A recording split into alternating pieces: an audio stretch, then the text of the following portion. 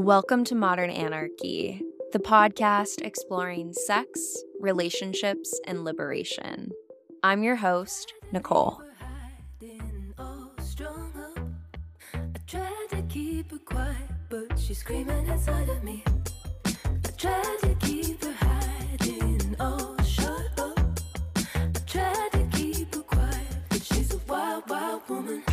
On today's episode, we have sex educator Betty Martin. Join us for a conversation about exercising your personal power.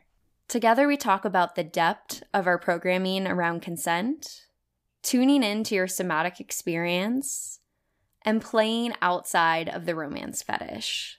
Hello, dear listener, and welcome back to Modern Anarchy. Happy Valentine's Day, the day of love. And so I am extending my love to all of you, dear listeners, that are tuning in for this special episode. Before we get into today's content, I want to ask you a question. In your best dream of worlds, how would you like to be touched for 3 minutes? What's the first thought that comes into your head? And if I asked you, how would you like to touch another person for 3 minutes? What thoughts come up to you there? Today, Betty Martin and I talk about the Wheel of Consent and also the 3-minute game behind these questions. And all of us are going to be coming from different points with this, different starting points of what these questions bring up for us. And so I want to invite you to do a couple of things. If you have the time, I would love for you to go to the show links, check out the 3-minute game, check out the Wheel of Consent to get some layout of the ground of the various concepts that Betty and I are going to be talking about today. And as you're going through the episode, ask yourself, if someone were to ask me this question, what does it bring up? Where does my mind go?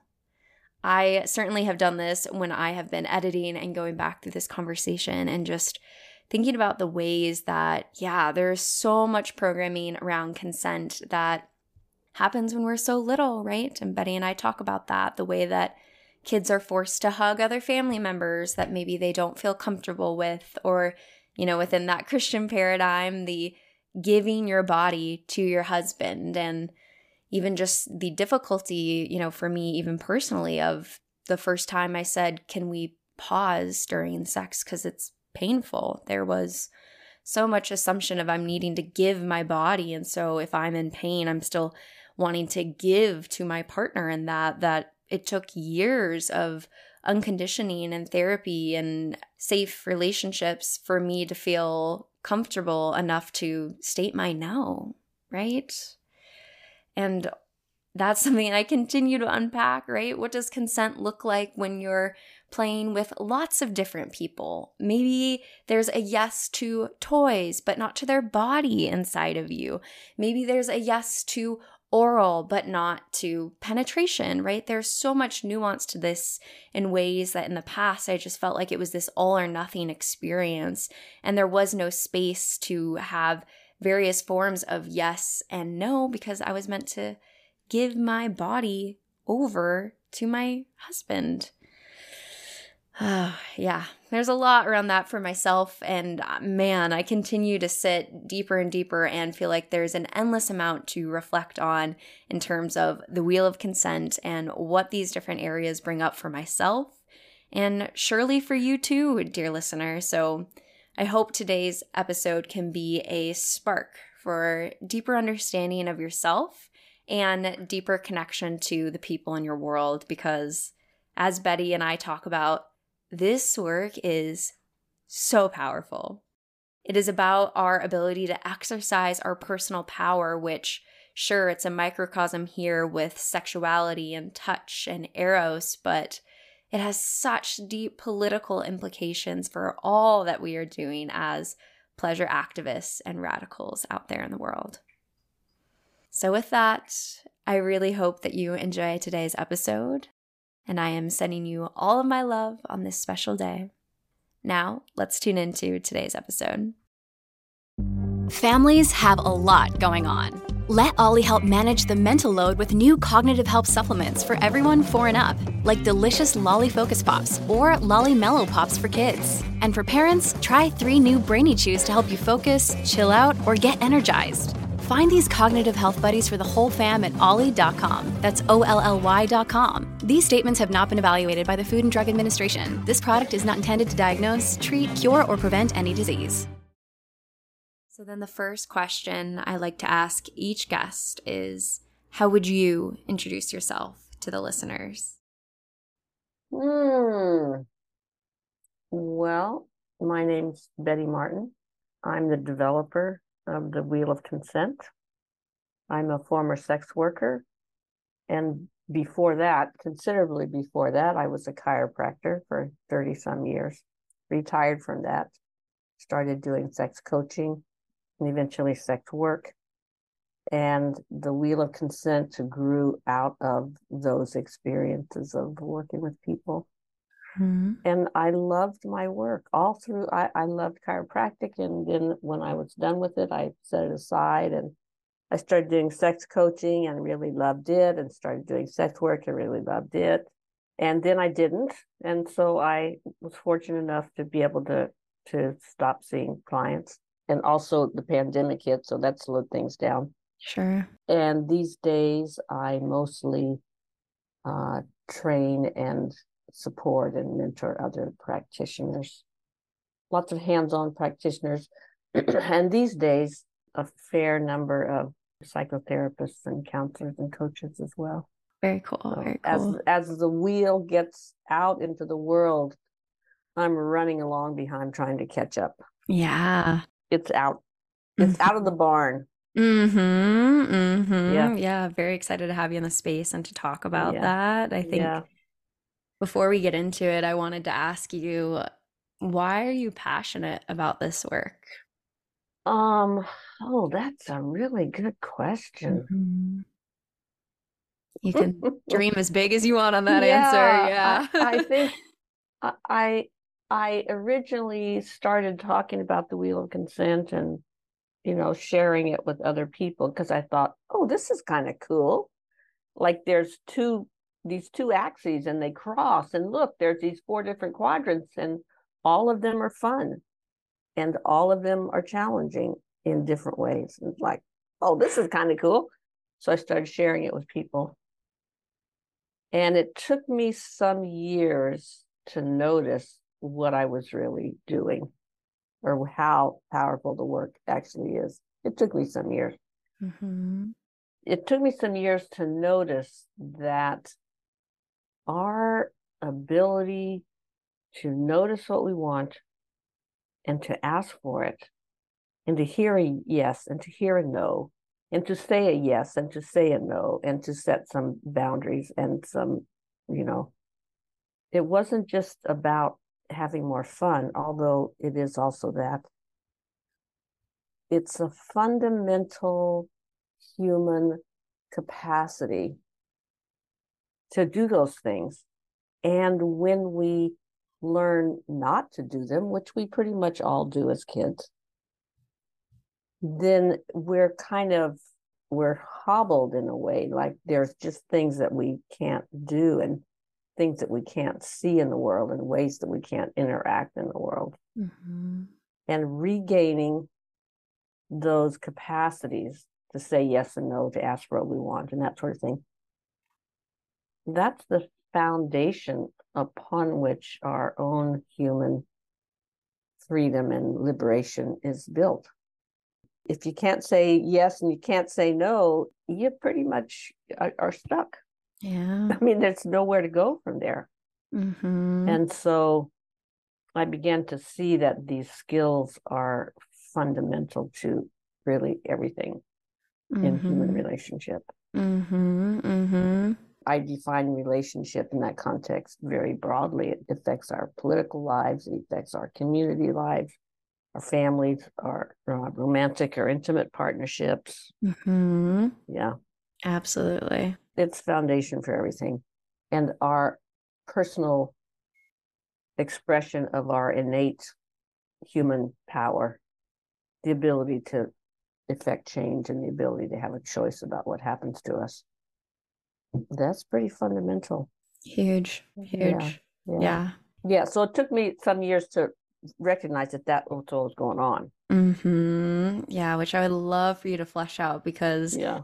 I feel like I'm understanding with you and seeing that, but I'm not sure everyone would. So I think we could spend a lot of time of even just fleshing that out, of those larger political implications, the way power is present in all of our relationships, and the way society frequently, creates conditions where we have to disconnect from our bodily intuition. So yeah, I'd love to hear more about fleshing that one out. Let's go for it.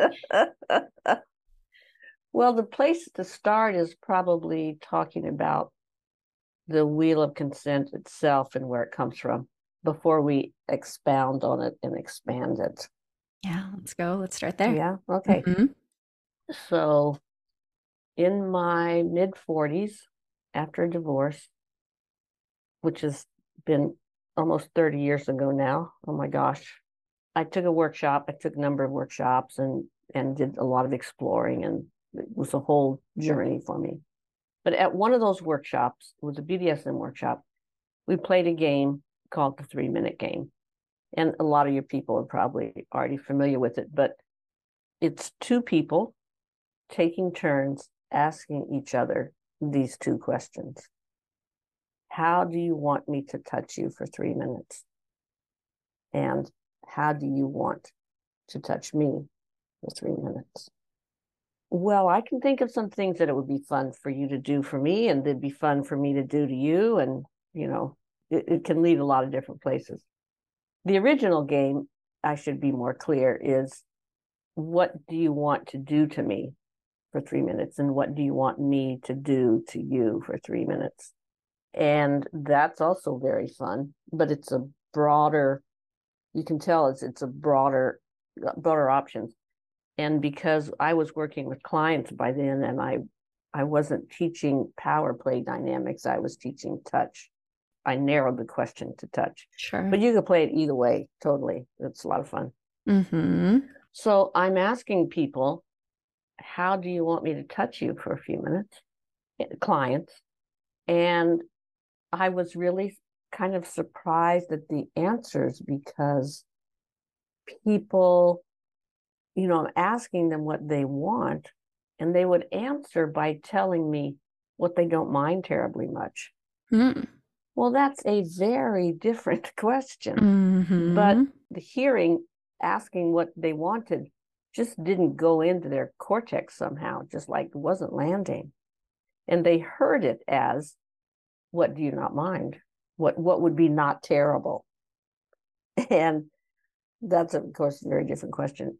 And a lot of other similar answers and interactions. And I got to thinking about, how did we get to this place where constantly trying to adapt to what the other person wants all the time? We're trying to change ourselves to like the thing that's happening. And I see you nodding your head, and in a room full of people, everybody be going, yeah, I've done that.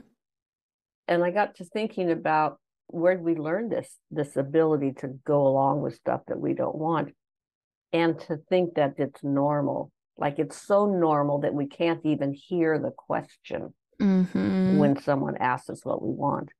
Yeah. And I realized that as little people, before we can walk or talk, we're all touched against our will in ways that we don't want and we don't like, and we're powerless to stop. I mean, even in the very best of circumstances, you get your nappies changed, you get picked up, when you don't want to get picked up, or you may not get picked up when you do want to get picked up.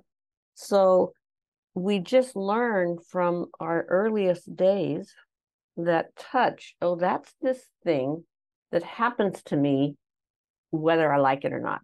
It's just this thing that comes out of the blue and happens to me. And I have to figure out how to deal with it somehow. And you might think, well, that's just for people with trauma, but no, that's everybody. Even the very best of circumstances, it was done with gentleness and respect. And for many of us, it was horrible. So we're all on that spectrum somewhere of how bad it was or how gentle it was. So we all grow up learning that stuff happens that we don't like, and we can't prevent it. And so if we're lucky, we have opportunities later to learn that, oh, wait a minute, I do have a choice about this. Don't touch me there. But a lot of us never really have that opportunity, or it's never really, landed. And so then we grow up and someone asks us, how do you want me to touch you? And we go into this, well, the touch is going to happen, so I guess I better be okay with it. So I don't know. I guess you could X, Y, Z if you really want to. That's not the question. But we can't even hear the question. So yeah, that's where it comes from. And that's why it has such an effect on all of our lives, not just our intimate lives or our sexual lives, because it's such a fundamental somatic awareness of walking through the world with not knowing that we have a choice. And my experience is that when you learn something somatically, which means in the body, when you have a body experience of it, then it becomes real and changes your physiology and your responses. And, now you have more options in how to respond.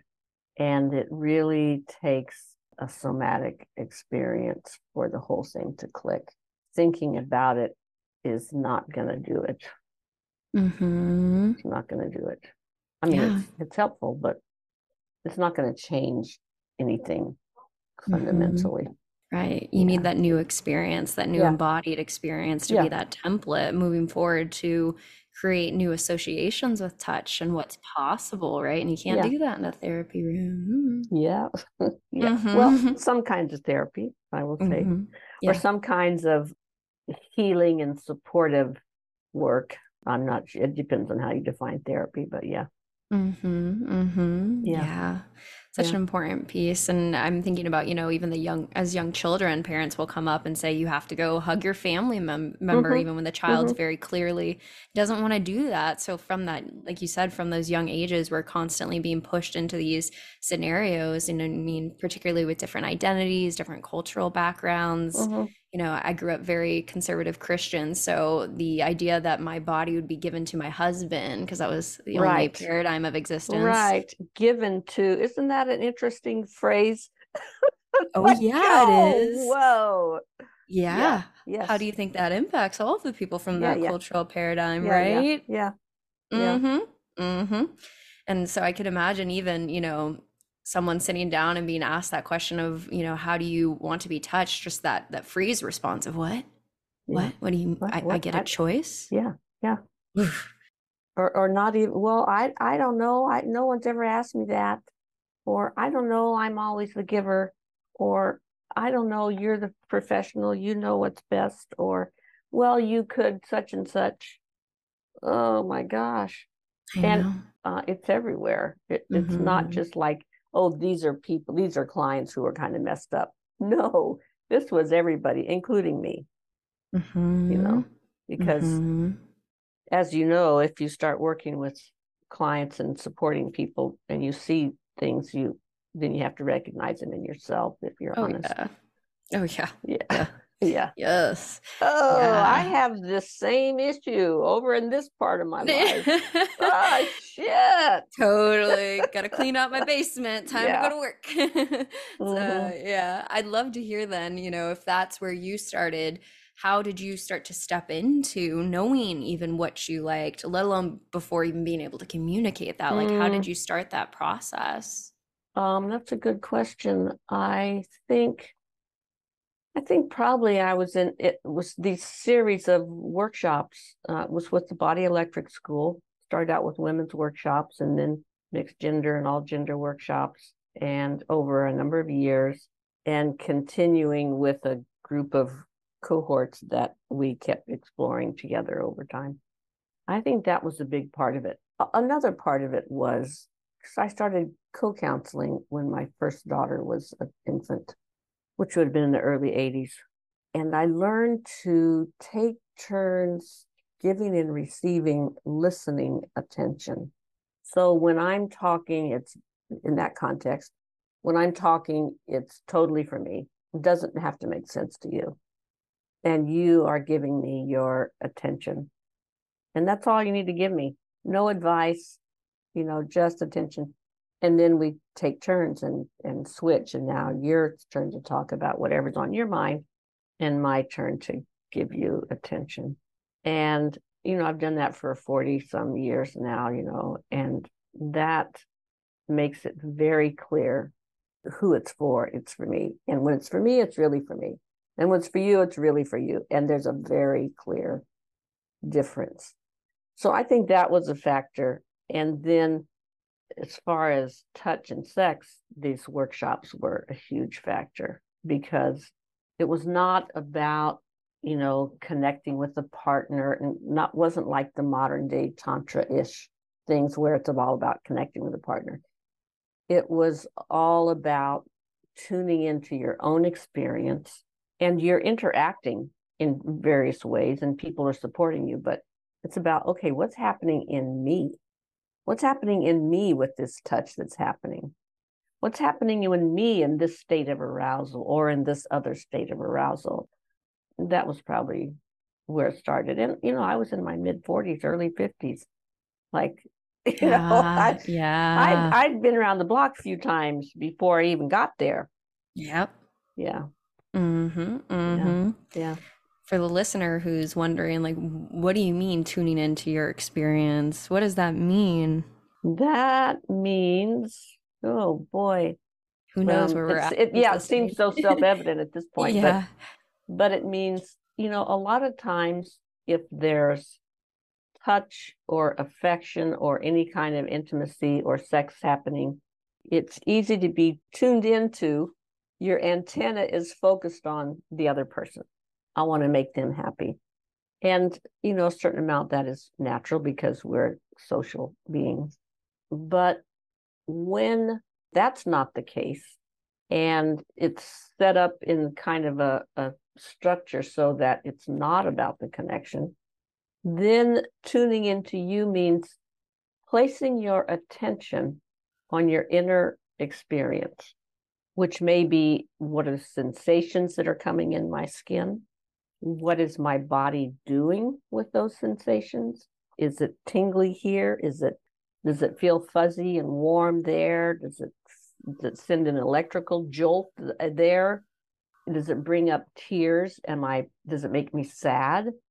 Does it make me curious? Does it make me scared? So attuning to yourself means turning your focus to your own inner experience. And that's hard. Yes, very often it's hard, because what the fuck? We spend our whole lives trying to get away from that because it's uncomfortable in there. Because when we go in there, we find that now, oh my gosh, I'm afraid, or I feel shit about myself, or I feel, really, really sad, or really, really mad. So better just to shut that door and not go in there, which we're mostly pretty good at. We have lots of ways to keep that door shut. And one of those ways is to be over-focused on other people. I'm not saying ignore other people and be selfish. I'm saying that there are times when it's really helpful and useful and interesting to bring your focus back to you and be willing to dip your toe into the feelings that come up, because they'll come up. Totally. Of course they will. Yeah. Totally. Yeah. And I think it's so important, because so many people might not, depending on what sort of experiences you've had, not even recognize that imbalance, right? In terms of the focus, for me, one of the first times I had like a sexological bodywork session, right? Oh yeah. To even realize like that, it's a different container where you're receiving, and to have these feelings come up in my body of like, oh, I need to like snuggle and give love back to this person and do that. Right. Like it was so automatic. And so I don't think I would have ever realized that until I had a container where it wasn't within some sort of partner dynamic to even realize those feelings coming up. So it's hard to notice that balance, I think, if you haven't had an experience like that. I think that's true. I think that's probably true. Well, let's see. Back when I started off on whatever ramble I started, I was gonna kind of define the wheel of consent. So going back to that, playing the 3-minute game. How do you want me to touch you for 3 minutes? How do you want to touch me for 3 minutes? If you do that with a practice buddy or partner, you'll notice pretty quickly that it creates 4 different turns. And for 2 of those turns, you're doing. And for 2 of those turns, you're done too, because you're asking how you want me to be touched. And in 2 of those, it's for you because your partner's asked what you want. And in 2 of those, it's for the other person because you've asked what they want. And those 2 factors overlap, they cross. It's like there's a vertical line and a horizontal line is how we draw it. So that in one round, I'm doing what you want. And in another round, I'm doing what I want. And in another round, you're doing what you want. And in the 4th round, you're doing what I want. So those 4 combinations create these quadrants, which you can get by drawing the lines and you can link to the thing. And when I noticed that, I was just fascinated and delighted because I tend to think in flow charts and I was like, oh, look at this. This is cool. Yeah. And then I had to give them names and start, thinking about them. And I realized that only works. Those quadrants are created because you make an agreement. It's will you, yes, I will, or may I, yes, you may. That's how the agreement's made. I played it with my clients a lot, and that's really where it developed, was mostly with clients, a few friends, but mostly clients.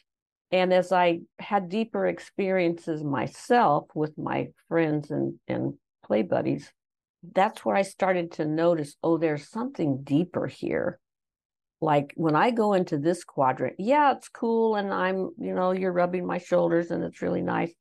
But when I really go in there and spend an hour there and get really vulnerable with what I'm asking for, something different happens. So I noticed that each quadrant will take me and other people different places. And it will also challenge you in different ways, which is where it gets really interesting. Yeah. And it liberates you in different ways. And I came to see that, all of these 4 quadrants are foundational for all of our relationships, which is not to say that all of your relationships happen in the 4 quadrants. Thank God, no, that's not the case. That's why I think it is a practice. But the existence of them underlies all kinds of relationship. For most people, 1 or 2 are easy to find, a couple may be harder to find, and sometimes 1 or 2 of them may be really difficult to find. That's okay. That's just how it is. No problem there. But when 1 of them or 2 of them is just kind of blocked off and not accessible at all, then that affects your life. For example, the one that's most challenging for most people is what I call the taking quadrant, which is where you're doing what you want. Yeah. With the other person's permission. And of course, you respect their boundaries, but you're doing what you want. And that one is really hard for most people. And it's a huge aha when it clicks. It kind of falls into place and you go, oh my God, I've been missing this. Like, this is the most natural thing in the world, but it's been so hard. And that can happen in any of the quadrants. And then, if it's hard to take action for your own benefit, which is what that quadrant really is, taking action for your own benefit. Well, you can't survive without taking action for your own benefit. But you can, and many of us do get really good at this, you can manipulate things so that it looks like everything you're doing is for everybody else. but it's not really honest, or you try to get other people to do things that you don't want to do, or all kinds of, bullshit that we create. And when you finally access that quadrant, then you are free to notice where it affects the rest of your life and where you can clean it up so that you're not manipulating and using people. So, well, I seem to be on a rambling jaunt this I know, morning. it's good. I love it. That's why you're here. Bring me this expertise, please. Yes.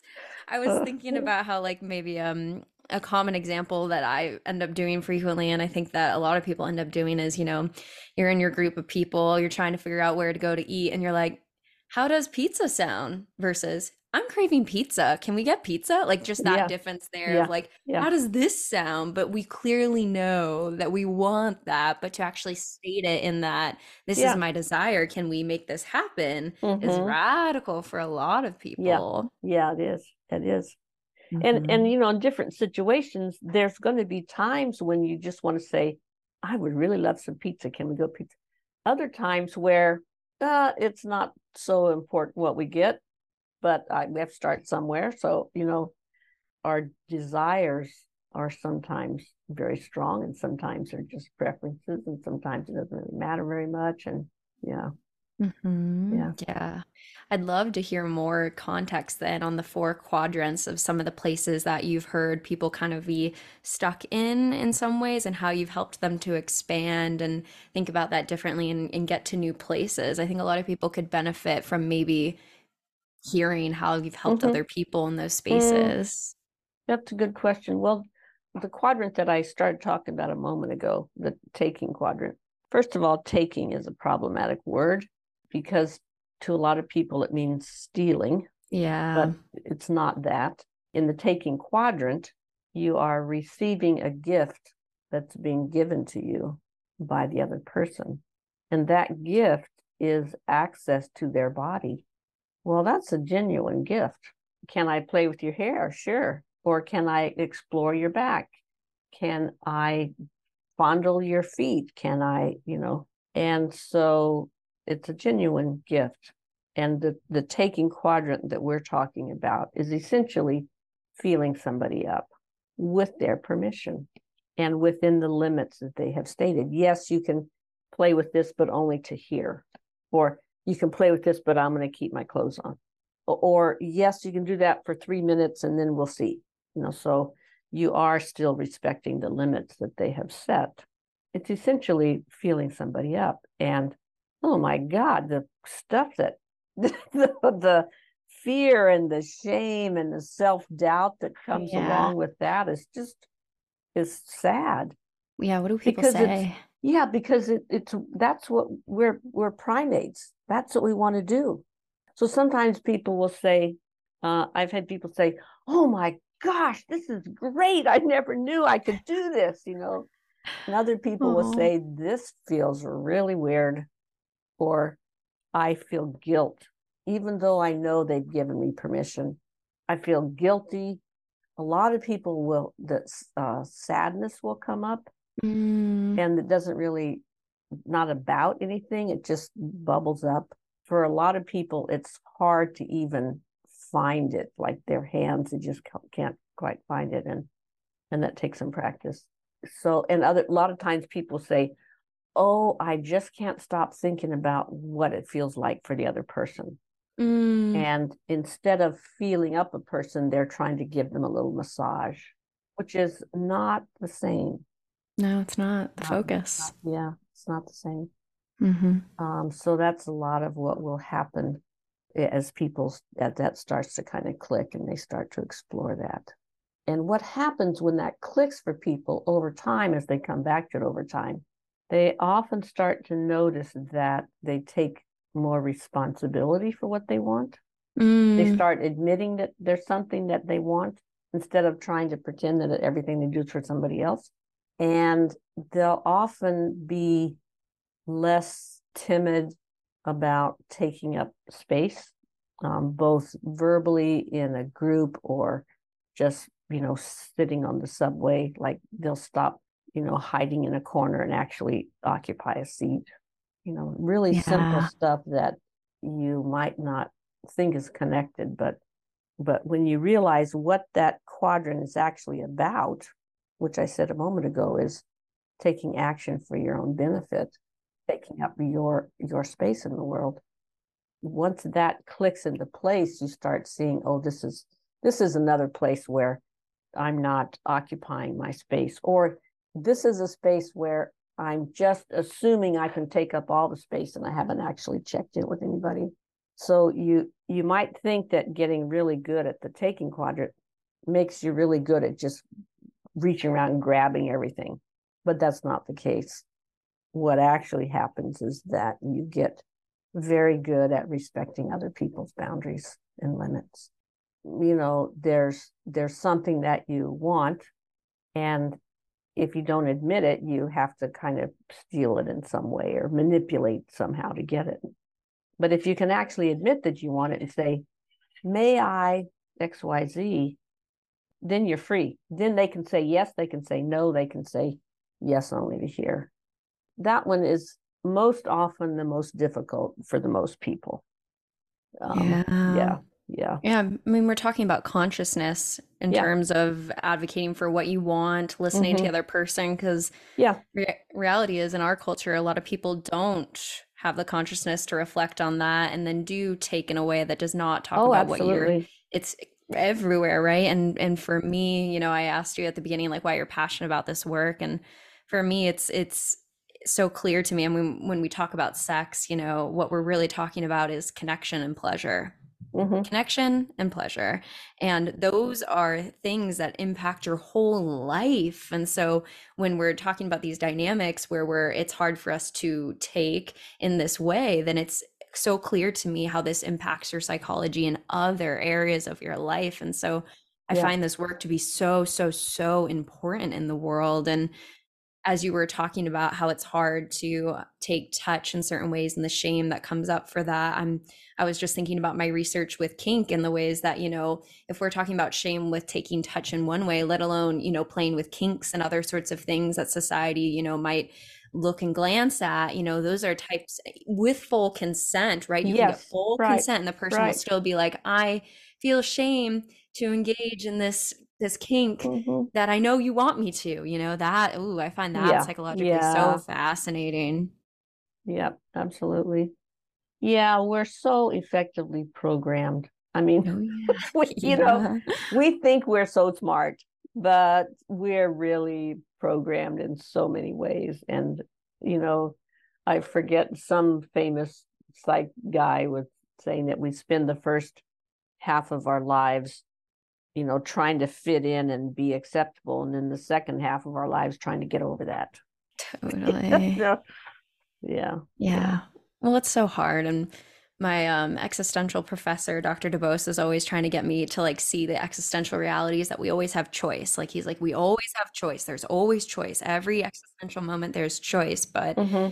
in many ways, I feel like that's not true when we live in a society where, we're social creatures, we need connection, our psyche works, with the ways that we've internalized our world and needing to stay connected to that. And it didn't feel like a choice when I was in conservative Christianity to be queer because of the world that I had. You know what I mean? Yeah. Like, Yeah. it's just there's so many ways that because of our society and how we have to exist within those paradigms that I feel like it restricts our choice, hence why we have this deep internalization of shame to play with these kink fantasies that Yeah. I might be directly asking this person, please do this to me, and they're like, I can't, I feel bad to do it, and I'm like, I Yeah. am asking you Right.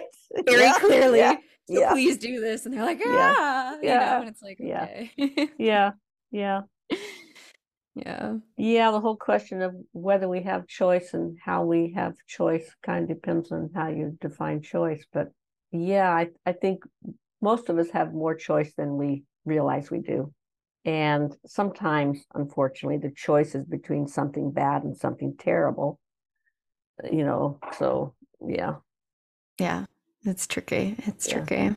So that's one quadrant, the taking quadrant. Another Hmm. quadrant is what I call the accepting quadrant, which most people would think of as receiving, but taking is also a kind of receiving. So we needed a different word. So I call this quadrant accepting. And this quadrant means I have asked you to do something to me and you're doing it for me. So it's me being touched the way I want. So I've asked you, will you scratch my back? And you're scratching my back. Or will you kiss me on the forehead? And you kiss me on the forehead. Or will you rub my feet? And you're rubbing my feet. This one's also often difficult for people because you're putting your own desire first. Well, shit, most everybody's been conditioned to never do that, and so plus you have the feeling of vulnerability that comes just with being touched in some way. And now, your partner's giving you this lovely massage, or maybe it's something sexual, and now your pleasure is visible. It's like out there to see. And if you're moaning or squirming or crying or, now your pleasure is visible. And that's scary for a lot of people. And, I think you're saying earlier, I'm on the table, I'm receiving this yummy back rub. And then I think, oh, I have to give something back. Yep. And that's hard to resist because if I can give something back, then I won't feel guilty. Yeah. So this quadrant is also often difficult for people. And I recommend really the whole thing in general, recommend that you start with just 3 minutes. It's really plenty to get it. Yeah. Yeah. And even smaller.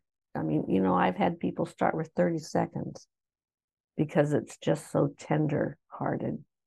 And similarly for this one, this is the quadrant of asking favors for people. Will you pick me up at the airport?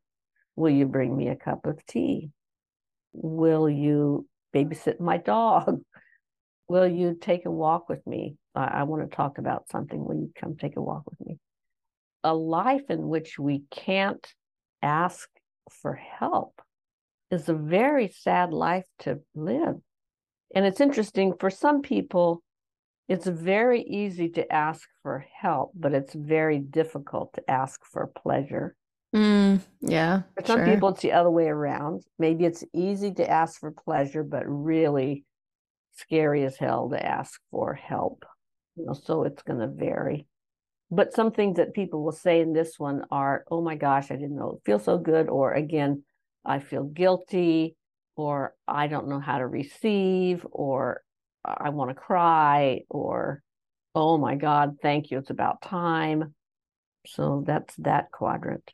The other, I'm sort of going around the circle here. The other quadrant is the allowing quadrant, which goes with the taking quadrant. So when you are in taking, you're taking action on my body for your pleasure, then I'm going to be in allow, which means I'm giving you the gift of my body within the limits that I'm setting.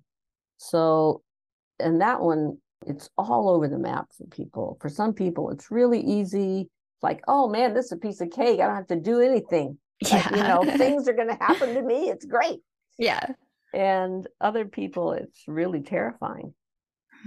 So what do you mean you're going to do stuff to me? So it can be kind of all over the map. But ultimately, as you learn that you have a choice about what happens to you, right, then you can relax. If this one sounds scary, it's very likely that you haven't quite had the sense that you have a choice about it. And so that's what really crucial in this one. I can see that. Yeah. And so with this one, some people will say, oh my gosh, this is the best thing ever. I don't have to do anything. It feels great. Yeah. Some people say, well, this is kind of boring. It's not really what they're doing is not to my liking, but I don't mind. It's okay. And for some people, it's really scary. Yeah. That feeling of the lack of agency. Yeah. Yeah. This is an example where if you don't know that you have agency, you don't know that you have a choice, and you have to know it in your body. Thinking about it, again, it's not going to do it. You need to have an experience in which you do actually have a choice. And then you learn how to exercise that choice, which again, you may have more choice than you realize you do, and you just don't know how to exercise the choice. So you learn how to exercise the choice, and then you become confident that, oh, yeah, I have a choice here. I can say stop at any moment. So no problem. Yeah. And then the fourth quadrant is serve. This goes with the accepting quadrant. So in this quadrant, you have asked me to scratch your back, and I'm agreeing to scratch your back. So I'm scratching your back. Most people are at least somewhat familiar with this. Even if they're not very good at it, they at least know what the heck they're supposed to be doing. And the key to this one is noticing that you do have a limit to what you're willing to do. Of course you do. Like, of course you do. And that you learn how to speak that, you learn how to respect your own limits, you learn how to find out what the other person really wants and support them in speaking up to what they really want. So in this dynamic, you're doing what the other person wants. In the take aloud dynamic, the doer is doing what they want. In the serve accept dynamic, the doer is doing what the other person wants. So that's a little tour of the four quadrants. Yeah. I'm just feeling how profound and needed it is for society, right? The world where, I mean, depending on who we talk to and what communities we're in, right? There's people who don't obviously even think any consent conversations are needed, right? It just, the magic just unfolds and it just happens, it just right? happens. Yeah, that's right. Yeah. I don't want it to spoil the mood. Yeah. And so I just can't even comprehend what it would be like to sit down with that person and to give them this and to actually start to unpack the psychological implications for all the different things that are going on in the psyche when this is happening. Because it's deep. And as you're saying, you know, it's bringing up emotion and experiences in the body that, you know, maybe previously hadn't had space to be unpacked, and how society impacts us in sexual dynamics and non-sexual dynamics in impacts the ways that, again, pleasure and connection is possible. Oof. Yeah. Huge. Yeah. And, you know, you and I could geek out all day about this stuff, but it really, what really changes people's experience is actually playing with it, experimenting with it with a practice buddy, so that you have a somatic experience of it. Like, that is what changes. The geeking out, it's fun, it's fabulous. I could go all day with it, as you could too, apparently. But really, there's no substitute for the experience of it. Yeah. Hence why we need more workers to be able to do that, right? And more prevalence of that sort of work as an important part. You know, in the field of clinical psychology, I got into this field wanting to work after volunteering as a sexual assault counselor in my local community.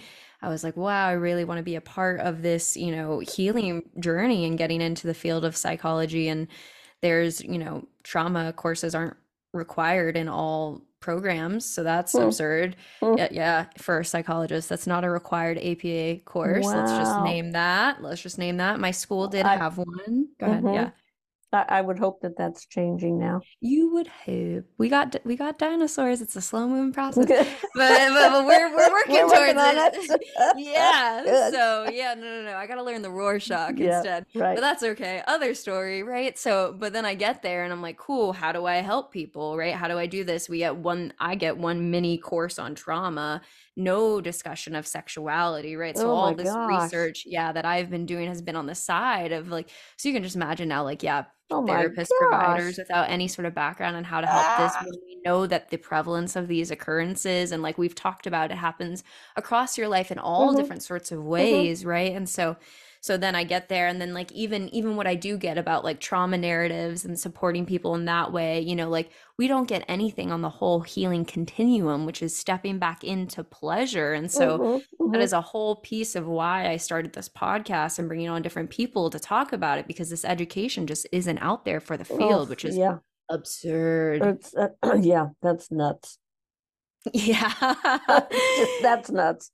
Totally. Hence why Yeah. I'm glad you're Yeah. here, right? And Yeah. hence why we need to talk about it. And the field is, again, no class on somatics. I'm currently doing psychedelic assisted psychotherapy training at Sauna Healing Collective, and my mentor has a somatic experiencing certification. So I hear a lot of more of that work. And so I've gone a little bit more of that and how to work with clients in that space. But it's like, yeah, how do you do this with sexual pieces, right? That's a whole part of the equation. And so Yeah. it's what's needed, I believe, right, to get back to pleasure is having these corrective experiences in relationships. Yeah. Yeah. Because we're relational creatures, which is not to say you have to have X kind of relationship or Y kind of relationship. Get over that. Oh, you want to talk about that? This is a fun space for that. Let's talk about that, Betty. What has your journey Oh been with my that equation? God. You got divorced. You went through a journey, I'm Yeah, sure. yeah, yeah, yeah. My journey was pretty white picket fence, heteronormative romance. I realized that I had a romance fetish, you know, Yes. Let's name that. and I similarly to you, I got similar messages about my sexuality. I grew up in the 1950s, so this was a long time ago. Yeah. Girls were nice girls were supposed to say no to everything, but also at the same time make it really clear that they were desirable, and and at the same time say yes to everything because our job was to keep everybody happy. So what the? I mean, Yeah, the whiplash. it's a whiplash. Jesus. Yeah. So then my turn on was all about romance, and he would sweep me off my Oh, feet, and when the right man came oh, along and we got married, then on oh, the marriage bed he would oh, play me like a fine instrument. oh. Like, now, how he was going to learn to do that is beyond, was not at all clear in that equation. Yeah. Yeah. Oh my God, it's ridiculous.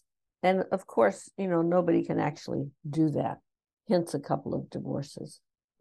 But Yeah. yeah, and then learning gradually through my 30s and 40s, mostly through peer counseling, also through some therapy, that I actually get to be responsible for my own experience and my own desires. And oh my God, that was not an easy journey either. Yeah. Because it's nobody who wants to take responsibility. Fuck no, just like give that to somebody else. Blame Yeah. somebody else. So much easier. So much easier. It just Yeah. doesn't work as well. That's the problem. Right. Of Yeah. course. Yeah. I'd be curious then, like, how did your relationship orientation shift as you started to step into that ownership over your pleasure? I started exploring and playing with a variety of people outside of the romance paradigm. And partly that was kind of just for fun, and partly it was in this more kind of contained exploration of with my cohorts from the workshops of, oh, wait a minute, what is Eros anyway? What happens in me when I have this experience or this other experience? Or what happens in me when I have 4 pairs of hands on my body Yeah. massaging me and giving me pleasure? What do I do with that? And where do I go inside with that? And what feelings come up with that? I feel very fortunate to have had the opportunity to have this experience of exploring with a number of people, because it gave me the opportunity to start noticing my own experience instead of tagging everything onto another person. Yeah, I feel very fortunate in that way. Yeah. Very powerful. Yeah. Yeah.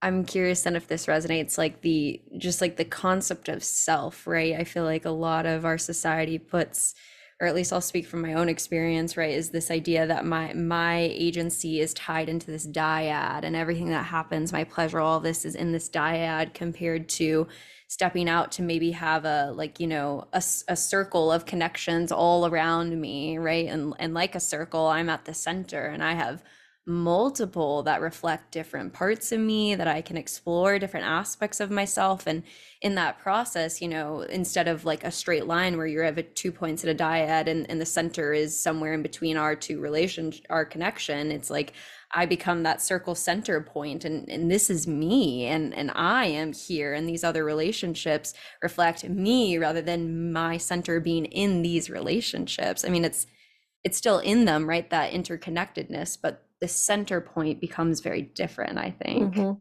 I think actually, even if you are in a traditional dyadic type of relationship or marriage, that sort of thing, you still have different relationships. Yes. I mean, you have a relationship with your spouse, you have a relationship of a certain kind with your physician, you have a relationship of another specific kind with your bowling buddies. Mm-hmm. You have another relationship of a specific kind with your church people. So you do, in fact, have different relationships. And if you think that relationship only counts if it's a capital R and if it includes sex and intimacy, which are two different things, by the way, if you think that that's the only kind of relationship that counts, then you're going to say, well, I only have one relationship. But when you realize that you do, in fact, have multiple relationships, it's just that most of them don't involve sex. Well, that's fine. Like, that's not a problem. Some people prefer monogamy. Some people prefer polyamory. Some people prefer relationship anarchy. It's fine. I don't really care. I mean, there's room for everybody, and you get to choose. Mm-hmm. Yeah. Absolutely. Yeah. And regardless of that, like you said, having that understanding that these are all relationships. These are all relationships. Yeah. I'm doing my dissertation on relationship anarchy. And so it's been interesting to conceptualize that there are monogamous folks practicing relationship anarchy, right? Mm-hmm. This awareness of the different ways that our society constructs meaning and all of that. And I love that you talk about the difference, just even naming the difference between intimacy and sex, because I remember being in one of my classes where another therapist was processing together in this like group about a couple's dynamic she had, and we started talking about sex, and she was like, yeah, their intimacy is like this. And I'm like, are you talking about intimacy or sex? And then she looked at me and said, what do you mean? And I was like, intimacy or sex? This and she's is like, yeah, she's like, well, their intimacy. And I know, that's what I was like, those are two different things. I'm not going to name her name, but I'm just curious. But I think it reflects where the therapist is at, right? Because maybe she feels uncomfortable, even in our small processing circle, to name the word sex, right? So she's very likely. Intimacy. Yeah, exactly. All this stuff kind of blows my mind when I think about, and I've had podcast episodes in the past, like exploring the potential and likelihood that therapists are causing harm by their lack of awareness of sexuality and the way that impacts their work. But again, whole nother place. I've got a long career to work on these things. Yeah, you you have a long career. Yeah. And our whole culture is a Puritan based culture, and so of course therapists are people like anybody else, and they're going to be they have been subjected all their lives to this Puritan culture like everybody else, and so there's going to be things that are kind of taboo to talk about, and because if you're not comfortable talking about it, you're sure not going to teach a class on it. So yeah, it's just reflective of everything else in the culture.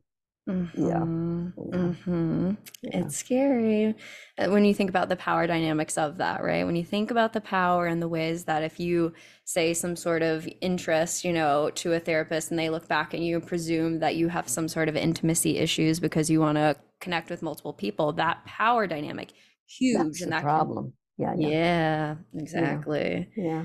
Yeah. And so I think that when we're having conversations like this and just connecting to more of our awareness of the different options and, our responses and our bodies to it, I do think that it creates that larger societal change that you were talking about at the beginning. And I'd be curious now, that we've unpacked a little bit more of the wheel and the ways that it impacts our other areas of life. If you could speak to how you see this, you know, taking that moment to dream a little bit bigger into the Mm-hmm. future, like how you could see this work changing our world. Mm-hmm. Yeah, that's a great question. I'll go back to the first answer that I gave at the beginning, which was about people becoming empowered, which means becoming aware of their own inherent human power and gaining the skills to learn to exercise that power. It's huge. This comes partly from the work of Cedar Barstow in the right use of power. She talks about personal power as being that inherent piece of being able to choose what happens to you and be able to choose and being able to having an influence on the actions of other people. And then talks about the power of role, which is a good example is the therapist has this role power as well as, a lot of other people, that because I'm in the role of teacher in this situation, or because I'm in the role of therapist, or because I'm in the role of the doctor, or because I'm in the role of whatever, then my ability to influence is going to be greater. So that's a Yep. type of power. And then, of course, there's the status power that because I'm white and not disabled and educated and, I have access, and there's going to be ways that I am able to be influential. So there's different levels and kinds of power and collective power, systemic power, the whole thing. But at the base of it all, at the foundation of it all, is the personal power of being able to influence others and have a choice about what happens to you. When you don't have an experience of that in your body, which is going to vary by the person, depending on your upbringing and the social issues that have affected you, and lots of different factors. When you don't have the power or the skill to say no, you're stuck. And it shows up in personal relationships. It's also going to show up in your community, your work life, your family life, your political life. Yeah, it's taken me a long time to see that this work is fundamental to all of that, because it's teaching you the skills to exercise your personal power. Yeah, which many of us don't even realize we have. But learning that you have some power that you don't feel like you have, that doesn't make any sense. How are you going to do that? So having a somatic experience in which you develop and learn to exercise your choices, that's life Huge. changing. That is life Huge. changing. Yeah. Mm-hmm. Yeah. Mm-hmm. Yeah.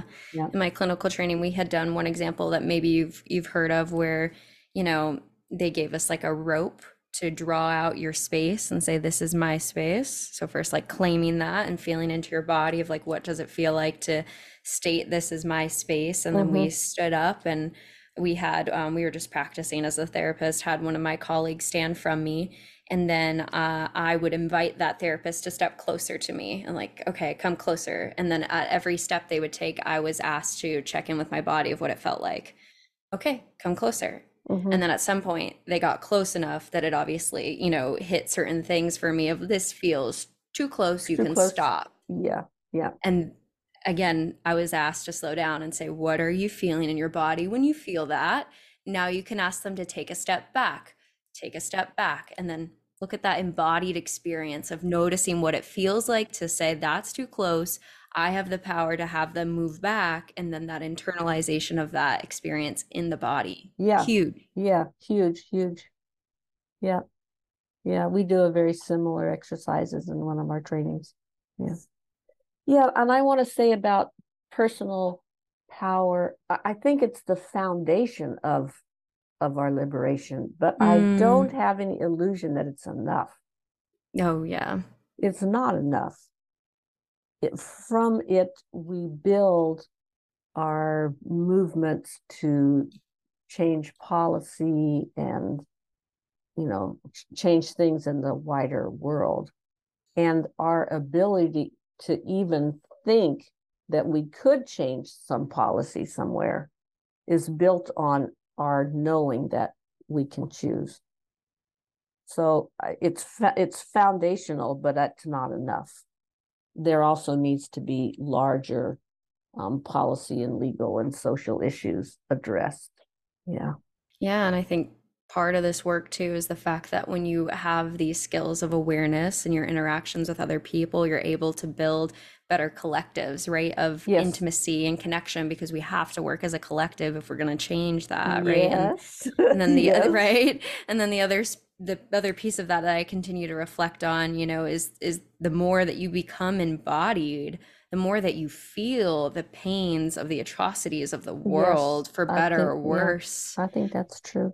And we need that, right? I just can't Yeah. even, I think about how often we hear something on the news, these horrible pieces, and then we're just expected to go to work, and what we're asked to do is shut down that body experience that we're having of grief and pain and all of that stuff to go back into the system, and in ways how that continues to disconnect us from our body, from these real atrocities. And I think that the more you step into the pleasure and the sensation, it comes with the feeling of fuck, you know what I Yes, it mean? does. And Yes, it does.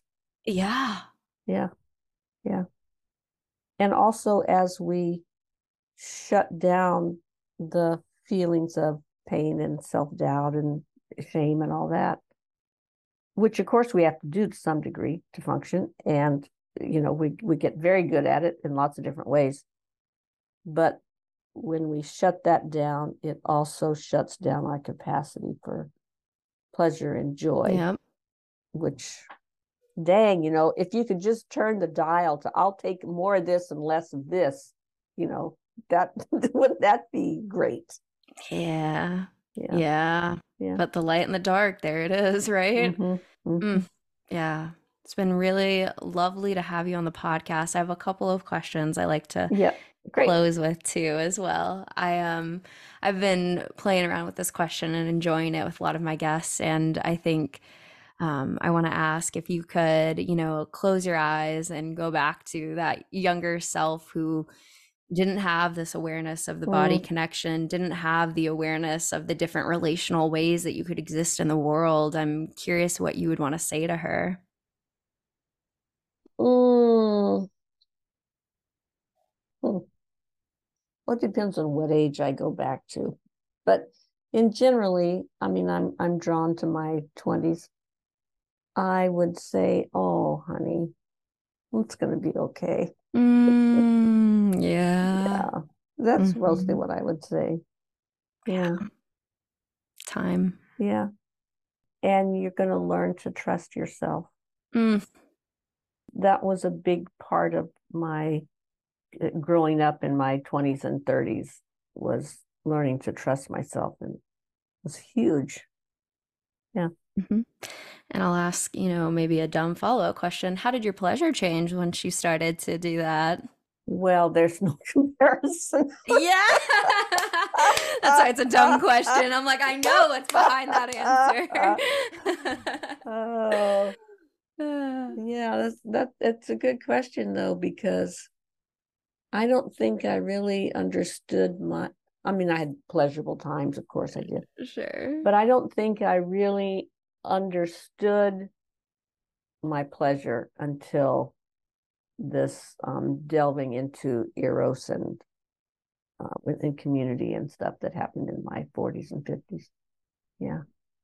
Yeah. Powerful, powerful, powerful. Yeah. And I hope that conversations like this, having young listeners tuning in that are still in that space to be able to hear from your wisdom and grow from your experience. I think such a powerful container for this. Yeah. Thank you. Yeah. I hope it's useful. Yeah. I do check in with every guest towards the end. I have one last closing question that I can guide us towards, but I like to create space in case maybe there was something you wanted to say to the listeners that we didn't get to. Otherwise, I'll guide us towards that closing question. I don't think so. Thank you. Okay. Yeah. Well, then the closing question that I ask every guest is, what is one thing that you wish people knew was more normal? Oh, having feelings come up when you're in pleasure or when you're receiving some kind of gift, or the gift of touch or the gift of attention, that feelings are going to come up. And it's not because something bad is happening. Pretty much it's because all the times you wanted it in the past that you didn't have it. And now here it is. It's this wonderful thing that's right in front of you. And you have tears and you can't figure out why. Yeah. Feelings are going to come up. And as you can learn to be with them, then you'll discover that they don't kill you and that they pass through you. And then they start to make sense. Yeah. Also, it's perfectly normal and natural to need help with this, which is what peer counseling is for, what body work is for, what therapy is for, all kinds of things. Absolutely. We grow in relationships together. Yeah. And to have conflicting feelings, right? To have like Oh, the exact yes. Oh, my opposite feelings gosh. at the same time, and you're like, Yeah. why are both here? Yeah. Yeah, totally. Yeah. Yeah. Well, Yeah. it was such a pleasure to have you on the podcast. Thank you for coming on today. Thank you. It's great to be here. I look forward to going now and listening to all those other ones. Oh, it's a trip. Oh, yeah. You should definitely listen to the Britta Love one. I'm sure maybe you know about Britta Love. I do know Britta. Yeah. Yeah, I know, because she had mentioned your Wheel of Consent there when we got into that one. That was fun. Yeah. But yeah, where would you want to plug for listeners to find you, connect with your work, and everything that you're doing?